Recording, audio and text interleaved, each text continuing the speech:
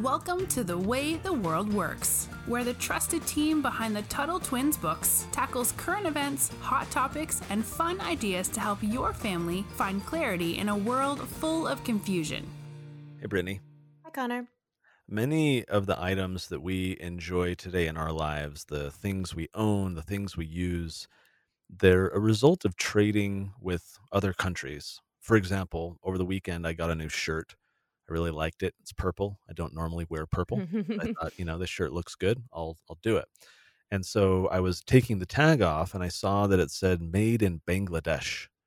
I couldn't even point to where Bangladesh is on a map. Is that bad? I don't even it's somewhere by, like, Thailand or, East Asia, but specifically where, I'll admit publicly, I don't know off the top of my head, and so that's a bit of my ignorance, but how amazing it is that we live in a world where people in Bangladesh can, weave the cotton and sew it all together and everything and ship it over, and a guy in Utah can wear a shirt made by people all the way over in Bangladesh. It's pretty crazy the intricate world we live in. The readers of our kids' books know from the Miraculous Pencil book how, even a common pencil is the collaborative work of millions of people all working together over the world. And that applies as much for my shirt as it does for Brittany, the computers that we're using right now to communicate together, or the cars that we drive in, and so forth. And so, this is, the amazing thing about trade. And before we had things like cars or trains and planes, people were isolated, right, in their own countries. They could move on horseback, basically, but they didn't really have the ability to have long distance transportation for purposes of trade. And so the goods that they would use, the items that they would use in their lives typically were made locally. But over time, these goods, these items made their way to other places. And this would not really have been possible. We're talking clear back in like the 1200s without something called the Silk Road. Now, in ancient times, the Silk Road, it was a trade route. It was basically some interconnected roads, what we might think of today as freeways, except back in the day it was just people on horse or camel and or caravan in the sense of just walking together as a group of people. And it went all the way from China to Eastern Europe. It went along the northern borders of China and India, Persia, ended up in Eastern Europe near today what is like Turkey and the Mediterranean Sea. And it wasn't just one road. As I said, it was like an interconnected network. There were about 4,000 miles of many different routes with trading posts. So think of like a flea market or a farmer's market, a congregated area where people could kind of set up shop. And as you were traveling long distances, you could stop, you could certainly buy, food, you could buy shelter, you could buy clothing, you could buy spices, you could buy all kinds of stuff, both for your journey, because you would need things along the way, but also that you could take back home and either sell or use as well. And so the Silk Road earned its name because one of the main things that was traded was Chinese silk. So it's not like at the time this was called the Silk Road and that was the brand or whatever. It's just call it that because the Chinese silk was a luxury. In other words, it was an item that not everybody could afford, but a lot of people wanted. It was very like if you ever worn anything that's silk, it's just so soft. And so a lot of people really, really wanted it. And so these were luxury goods that only the rich and powerful could afford. This was primarily because it was so difficult to transport all the way from China over to somewhere like Europe, right? It was hard to transport a lot of goods. It cost a lot of money, a lot of time, a lot of energy. And so it was very difficult for people to be able to afford. I mean, imagine like literally, Brittany, before we started recording this, I just tapped a few buttons on my phone. I don't know if you know this is why we were delayed in starting this recording. And I was using DoorDash to order my lunch. And I tapped a few buttons on my phone, and so someone at a restaurant right now, Chick-fil-A, is, preparing my meal, and someone's gonna drive it over to me, and when we get done with our recording, it'll be ready for me. How amazing is that? And it's fairly cheap because the technology and the transportation, it's all there to make it, feasible, to make it at a price point where I can afford to use DoorDash rather than having to cook my own meal, every once in a while. And so that was not the case with the Silk Road.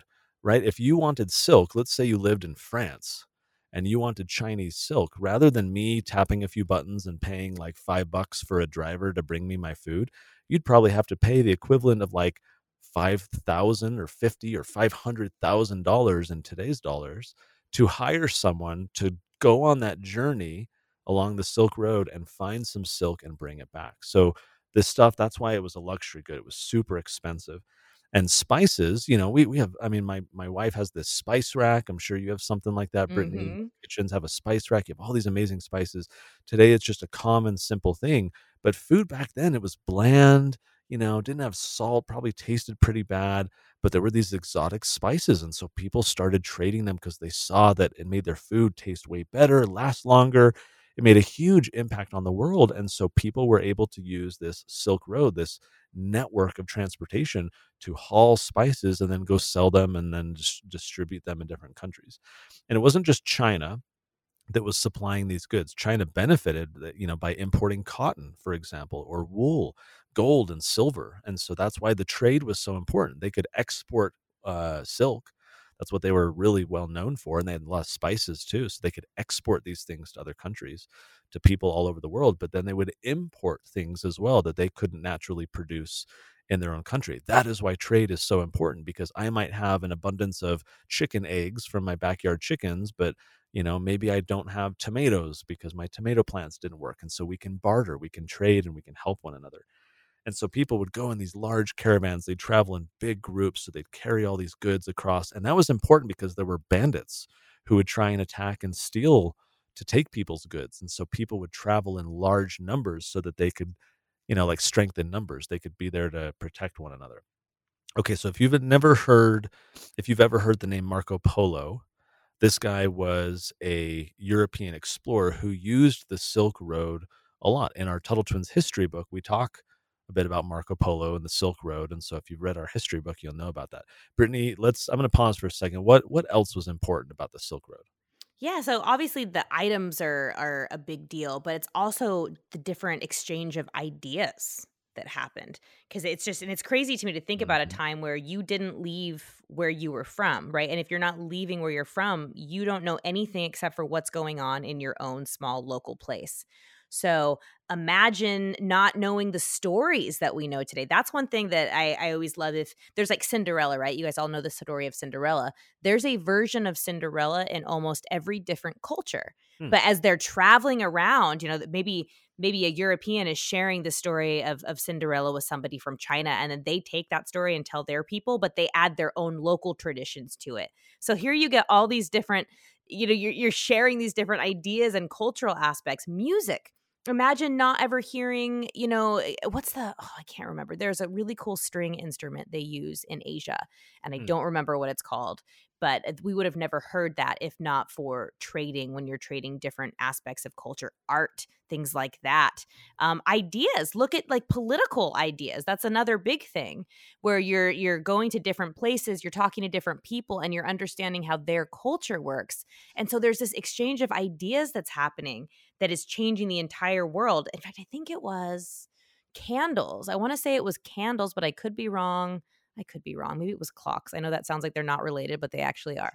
But I think it was clocks that came over from the Middle East to Europe during the the Renaissance, and that like changed the world, right? So there's these items going from one place to another. In fact, in China, it was gunpowder.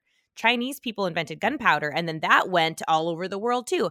And it's all because of trading. And it actually reminds me of the Bastia quote, which I'm probably going to butcher, but people are more likely to stay peaceful and friendly with each other, different countries, when they're trading, right? And it's if goods don't cross borders, armies will. I may have just said that wrong, but I think I got pretty close. I got pretty close, didn't I, Connor?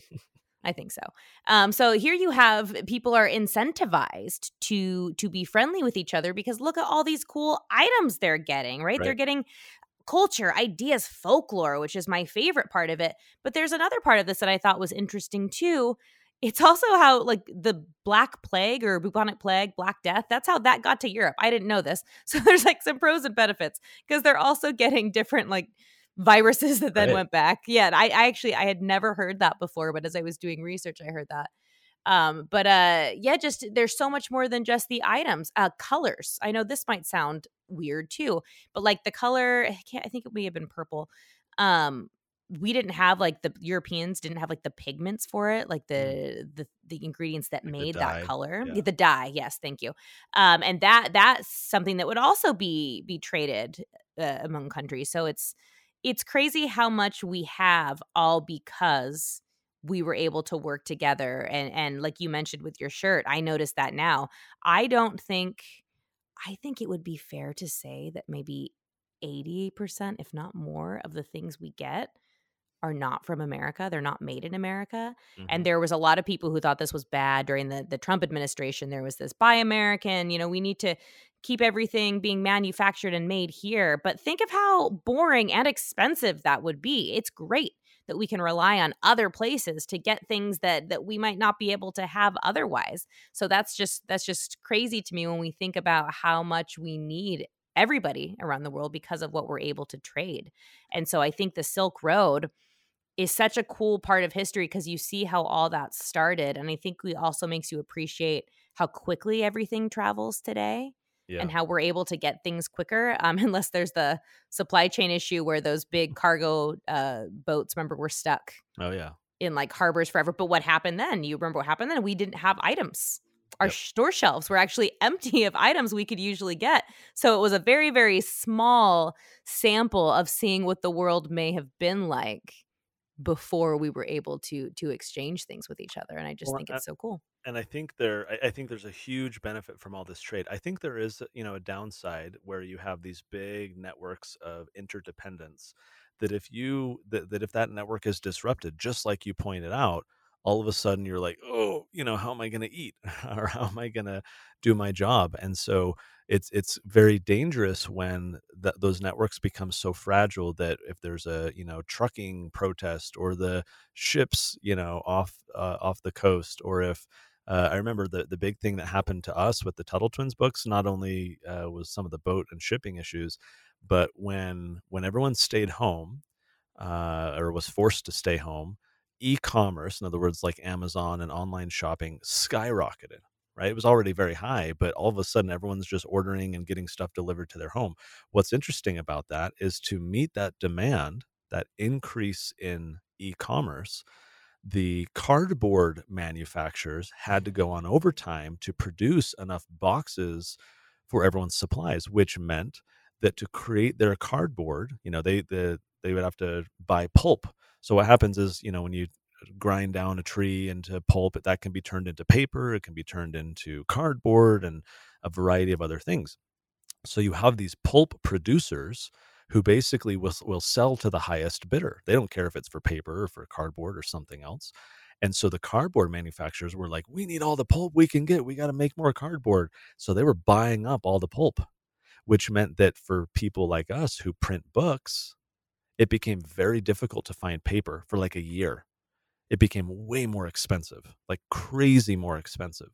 And so these are these like trickle effects that you don't really realize, that when the economy is so interconnected and if there's a disruption, all of a sudden you're like, oh no, I'm, caught off guard. Or like if, toilet paper, do you remember that in 2020 Oh my when goodness, people yes. couldn't find toilet paper and then they're like, oh, what do we do? And had to get creative for a period of time. I had to loan my brother some. And so I think there's like a balance to be had. I don't think it's ever appropriate to say buy in America, made in America, America first, because the world is better when we can buy and sell all over the place, get access to things, have cheaper labor. People are often criticizing that because, oh, you're just trying to open up a sweatshop or you're trying to Yep. take advantage of cheap labor. And yes, there are inhumane ways to do it. There are problems. No one's saying it's perfect. However, when you provide employment to people in a country who otherwise have no employment, when you're paying them way above the average wage in their country, to them it's an opportunity. To us it might appear to be taking advantage of them, as some people might say, but to these people, a lot of them all over the world, this is a huge opportunity to provide for their family. And so we can create employment for people who need it the most. We can get access to all kinds of other materials.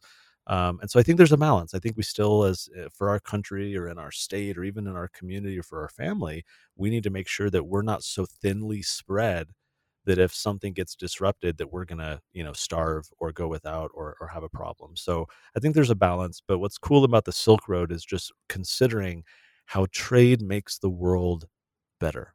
These were Mm-hmm. people who were able to, I mean, granted, the people who were spreading the bubonic plague, for them, life was not better. But for everybody else who didn't catch the plague, they're getting access to all these things. It's making their lives enjoyable and enriched through, as you pointed out, language and ideas and all kinds of fun stuff. Trade is really a win-win scenario. It's, again, if I have chickens and you have tomatoes, but we both want the opposite, we can do a solid for one another and make our lives better by giving each other what we both desire to be happier and more prosperous. So free trade is amazing. It has its roots in the Silk Road.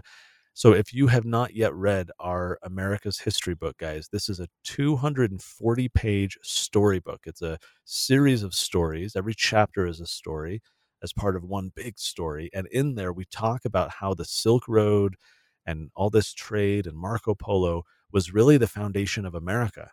Because as these people started trading to better their lives, they then started, moving to far off places, traveling a lot. And that led to people exploring on ships, far away lands in hopes of finding treasure and spices and interesting things they could bring back to the Silk Road. So as these people would travel to far off lands, they would discover these lands, they would interact with people. That led to colonization, which led to the Americas, which led to the United States of America. So really the foundation of our country, I would argue, has its roots in the Silk Road, in free trade, in the desire for bettering your life. There's a lot of lessons we can learn there. So if your family does not yet have that book, you're going to want to pick it up. It is a phenomenal resource to learn about American history framed the right way, starting all the way in the 1200s through 1776. Head to TuttleTwins.com/history. You can get the book. We've got curriculum and some fun working assignments, worksheets. We've got an audiobook. We've got videos and more. So TuttleTwins.com/history. Check it out. Learn about the Silk Road and how it impacted the years and centuries to follow. Brittany, great chatting with you as always. Until next time, we'll talk to you later. Talk to you later. You've been listening to The Way the World Works. Make sure your family is subscribed and check out TuttleTwins.com for more awesome content.